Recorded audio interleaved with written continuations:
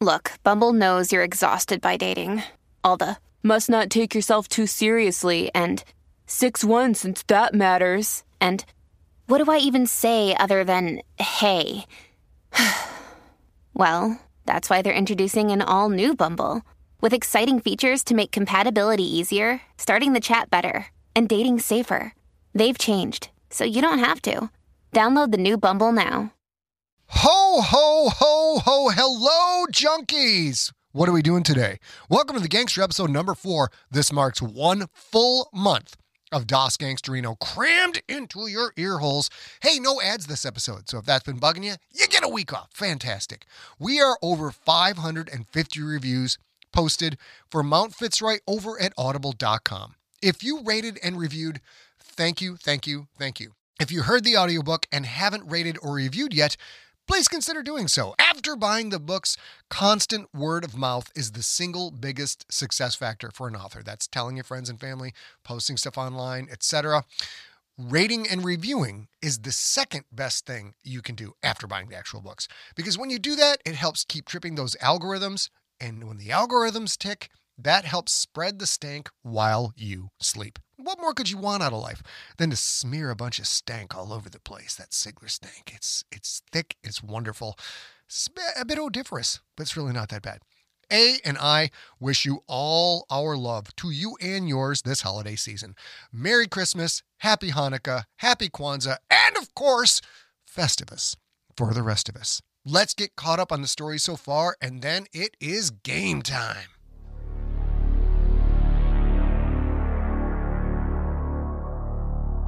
Previously on The Gangster, Quentin is still trying to come to terms with the absence of Coach Hokor, the hook chest. Quentin finds himself questioning everything in his life. His position on the team, his possible future without football, his trouble with Gredok, and his relationship with the land of his birth. Through it all, Becca has been there for him. But as his life continues to fall apart, will she, too, leave him alone? Find out next on The Gangster, episode number 4.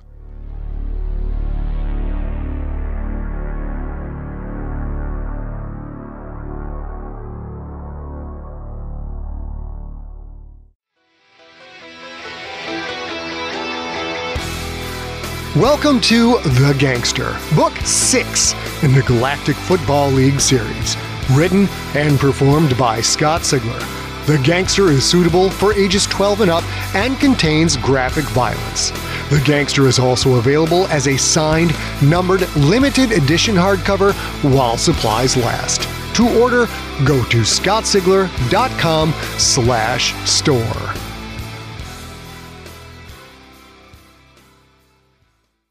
Love conquers all.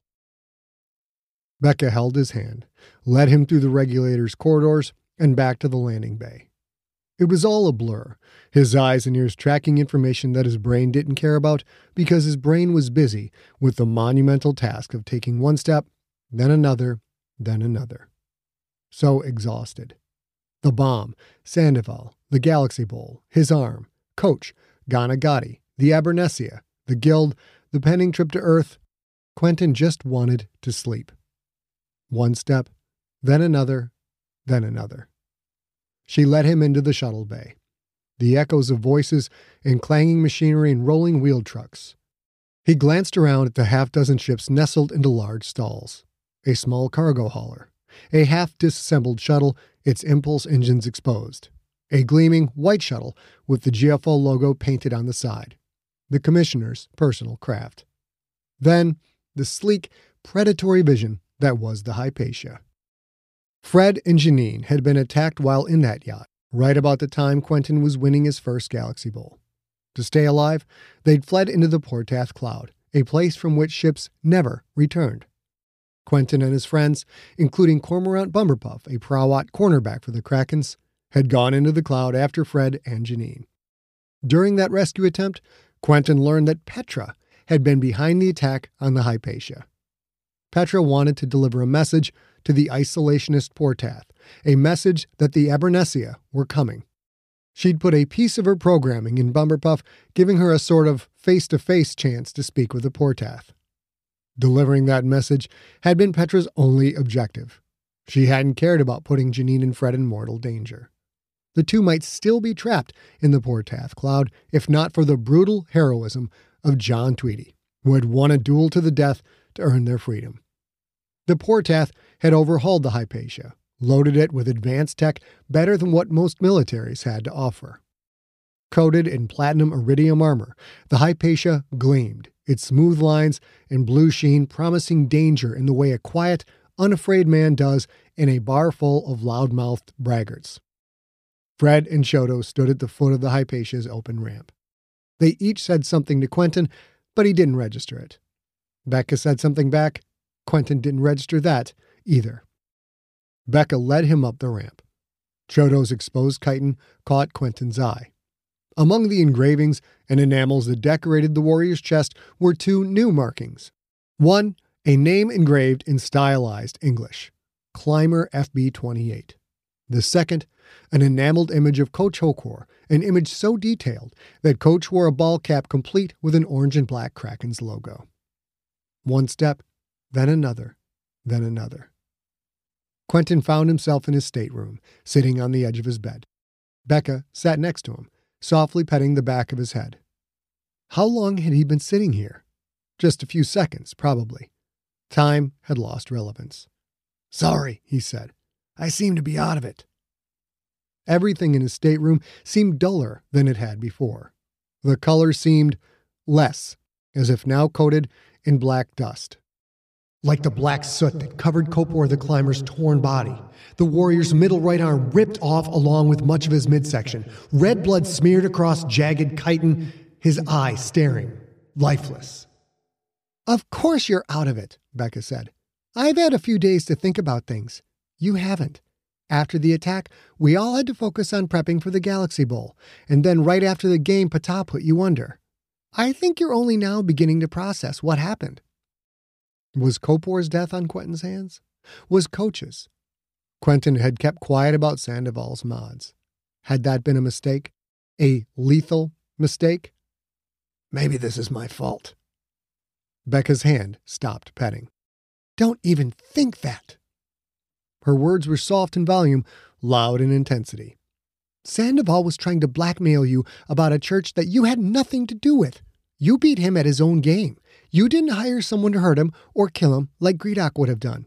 If you'd gone to Fros, Sandoval might have told the Creterakian Ministry of Religion the truth about how many members were in the COQB, and you might be in some unknown prison, like Yitzhak is. You found a brilliant way to be free of the CMR, that ridiculous church, and Sandoval. You couldn't have possibly known he'd go on a rampage. Quentin, none of this is your fault." She sounded so adamant that it almost convinced him. "Trevor Haney, trying to stop the blood pouring from Nancy Wolf's thigh. Fongaw Cal, literally gutted, the bomb blast splattering his insides in black blood across a bulkhead. Bobby Brobst shot in the face. And, at the end, Coach." Becca didn't know that Sandoval's assassination attempt hadn't been about revenge. Should he tell her about the Guild-Abernethy connection? No. If she knew, that might put her in greater danger. Quentin needed to put this insanity behind him. He had many problems to deal with, but one, above all others, required his absolute focus. "We're going to Earth," he said. "Ghana Gotti has a clinic there. They have an experimental procedure that will fix up my arm." No point in telling Beck about the risks of that procedure. His mind was made up. "Traveling to Earth is dangerous right now, don't you know?" Becca said. "It's like you forget that someone is trying to kill you." Quentin fought back a flicker of anger. "Ghana Gotti's procedure is my only chance to get back on the field. And don't you want to go to Earth? Maybe you can see your parents." He felt Becca tense up, sensed she was searching for the right words. "Going to Hokor's service is one thing," she said. "Visiting Earth is another. If whoever's trying to kill you finds out we're going there, they'll come after you." "So what? I won't let my enemies dictate my life. I won't live in fear. What do you want me to do, stop playing football?" She took his hand, laced her fingers through his. "If we do stop, we could go away," she said. "You and me. We'll pick a place where no one knows who we are, where Gredok can't find us. We can have a life together. A life without the game? You could do that, Becca? You could walk away from it? She considered a moment before answering. I accomplished my goals. People thought I couldn't succeed. I proved them wrong. I'm the first female quarterback to win a Galaxy Bowl. I gave my life to the game, but the game is no longer my life. If we walk away, I'll miss it, but I can be as happy off the field as I am on it. You could be happy too. You've broken records, won titles. What do you have left to prove? In the climate-ravaged world of 2072, the city of Pura stands as a miraculous green haven. Pura is a geoengineered paradise that protects its fortunate residents from the global catastrophes of heat domes, fires, floods, and droughts. In a time when the world outside is unsafe, it's vital for Pura's existence that people rally behind the purpose of the city, and Demetria Lopez, head of the city's public relations, tirelessly promotes its idyllic image. But when she stumbles on a dark secret that, if exposed, would be the downfall of Pura's existence, she must decide who and what she's willing to protect. From Wondery, the makers of Academy and Dr. Death, The Last City stars actors Ray Seahorn, Jeannie Tirado, and Maury Sterling. Follow The Last City on the Wondery app or wherever you get your podcasts. You can binge all episodes of The Last City early and ad-free right now by joining Wondery Plus.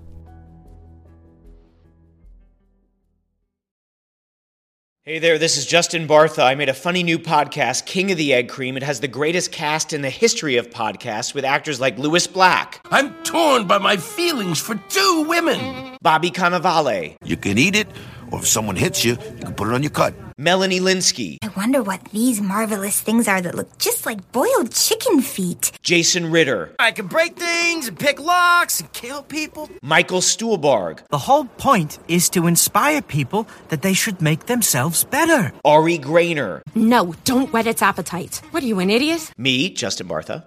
That's not just any egg cream, that's a Lemke's special. And all narrated by the hilarious Richard Kind. This is the story of Harry Dalowitz and how he rose from nothing to become New York's King of the Egg Cream.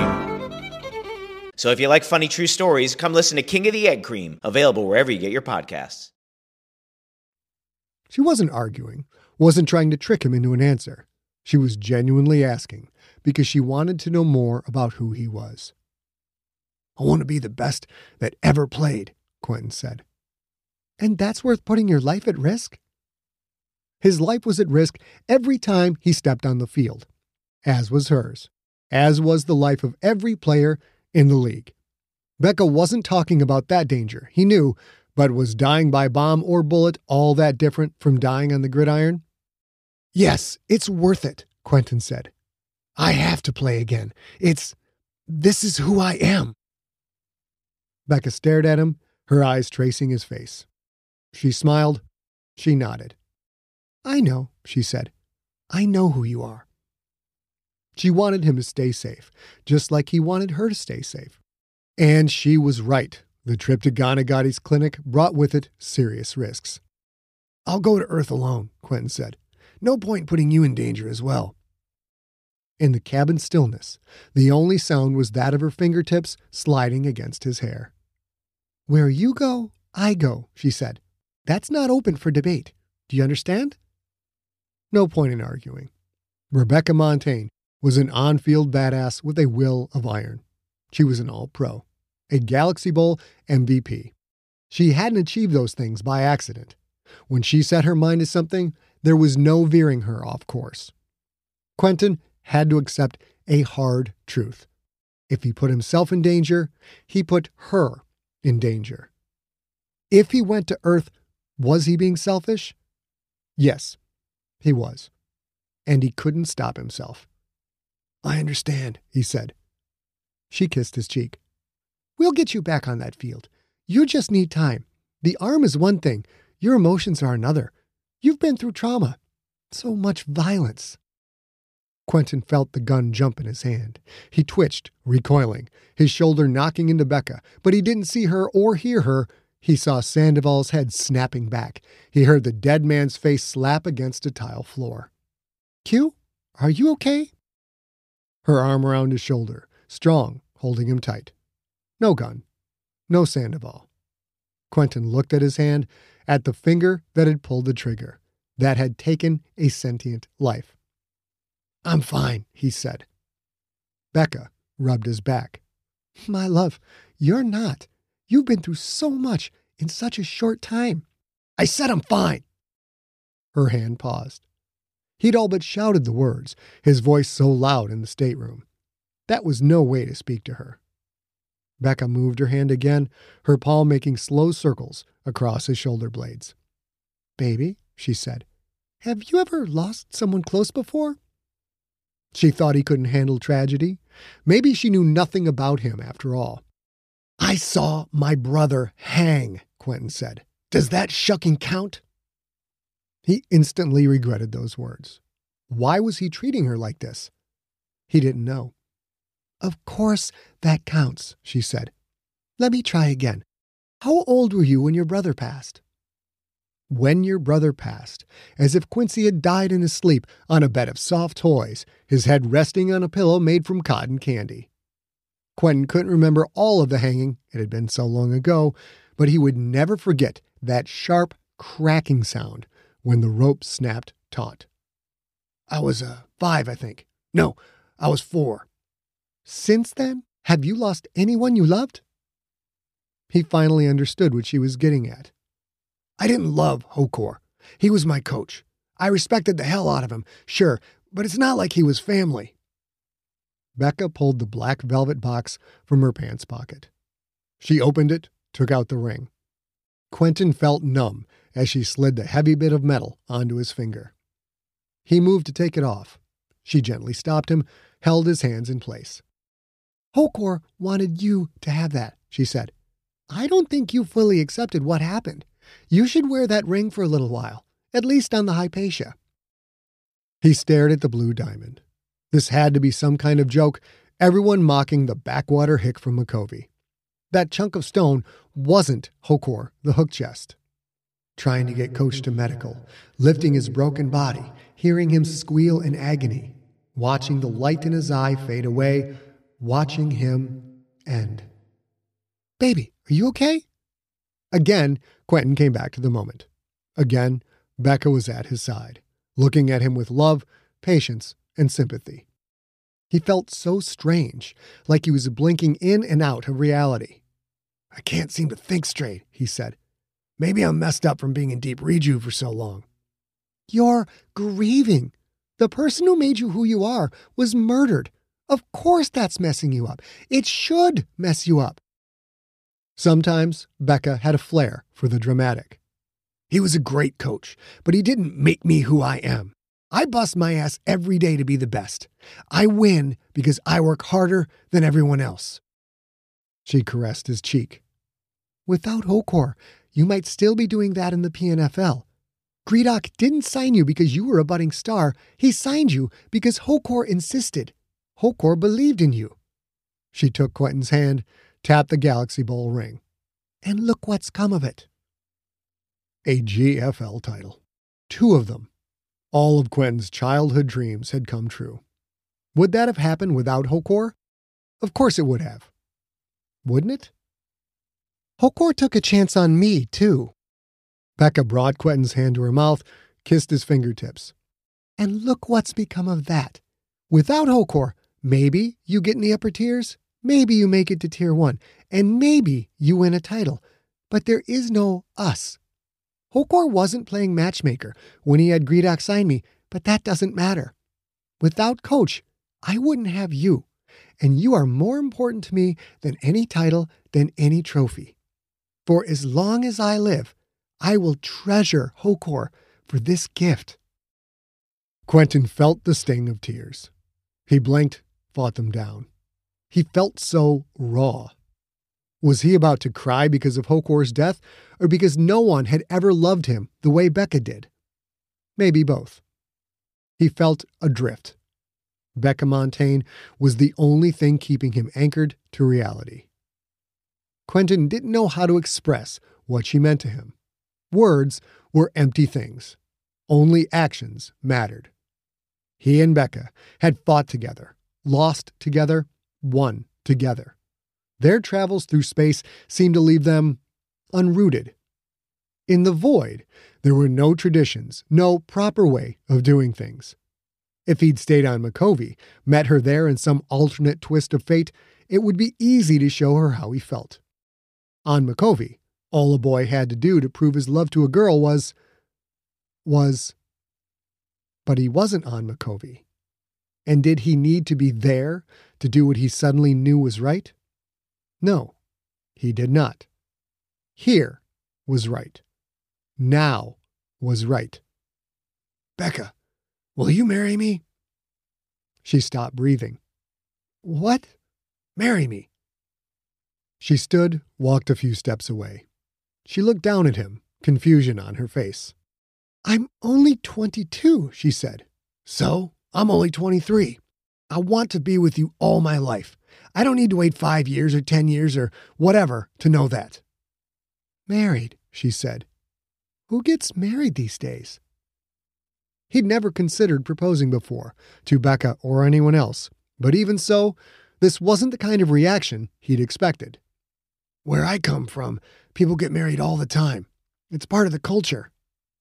She wiped tears from the corners of her eyes. Was that good? The purest nation? Becca shook her head. The same culture that you always tell me you couldn't wait to get away from? The most oppressive place in the galaxy? That culture? He'd said those things many times. Coming from her, though, coming from the woman who loved him, he felt belittled, suddenly defensive of his birthplace. That culture produced me. It produced millions of people just like me, only they aren't 7 feet tall and can't throw a football 80 yards. Those people don't have a chance. Just because corrupt assholes run the church doesn't mean the citizens of the nation are evil, and it doesn't mean our traditions are wrong. Had he just defended the purest nation? He had. He'd never done that before. Why had he done so now? Becca sat next to him on the bed. She took his hands. I didn't mean it like that, Q. Of course the people of your culture aren't evil. Not all of them, anyway. But you rarely talk of Makovey or the nation. All of a sudden you want to embrace purist customs? Why? A good question. Perhaps he should have thought this through before jumping in feet first. And yet, in his bones, he knew this was what he wanted. Getting married is a purist tradition, he said. But this isn't really about tradition. I want to be yours. I want you to be mine. I want... A thought hit him hard. The memories of being an orphan on Makovey. The constant fear, the ever-present hunger, the never-ending loneliness. Maybe he and Becca could give a child a great life, balance the cosmic scales, if such a thing were possible. I want to raise a family with you, Quentin said. She sniffed, again wiped away tears. You're emotional because of the attack, Becca said. Because of Hokor and the others. I don't want you to mistake those feelings for wanting to marry me, for wanting to have children with me. He gently cupped her cheeks. You know me better than anyone ever has. Better than anyone ever will. Yeah, I'm a little messed up right now.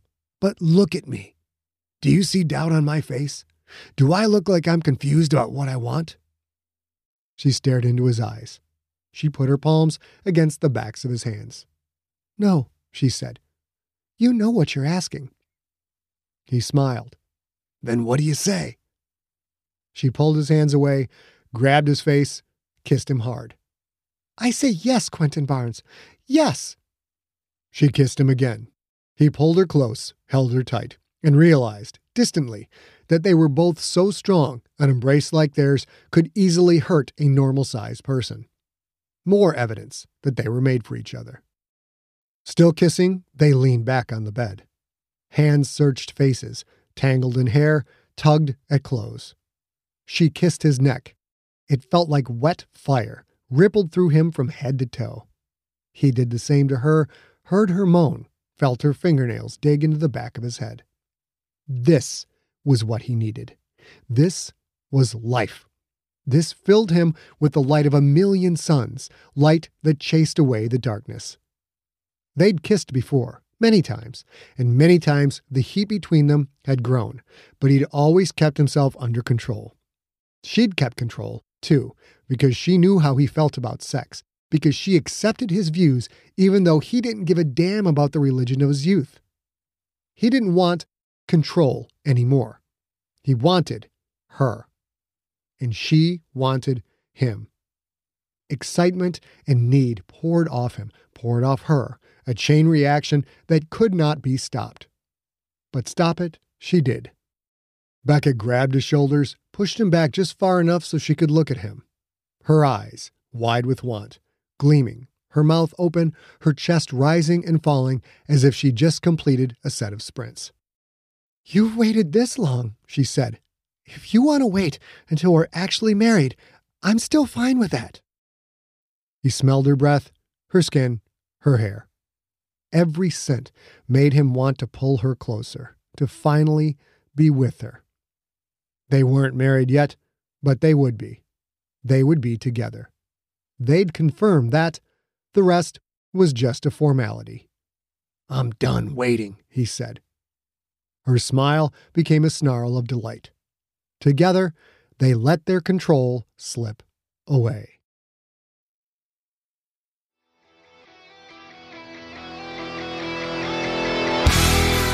You have been listening to The Gangster, Book 6 in the Galactic Football League series, written and narrated by Scott Sigler.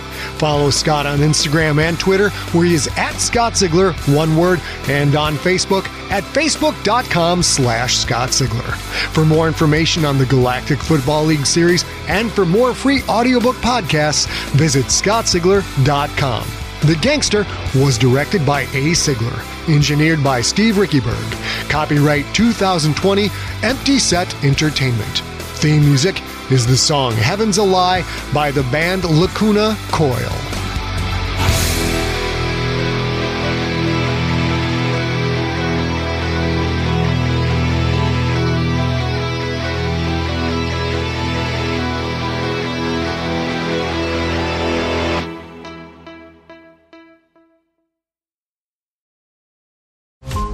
Every 5 minutes, a transplant candidate dies while waiting for a compatible heart, liver, or kidney. Imagine a technology that could provide those life-saving transplant organs for a high price, and imagine what a company would do to monopolize that technology. On a remote island in Lake Superior, a team of geneticists unlocks this holy grail of medicine by reverse engineering the genomes of all mammals, creating an animal with organs perfectly suitable for human transplantation. They envisioned a docile herd animal, but one team member had another, darker vision. This ancestor is anything but docile.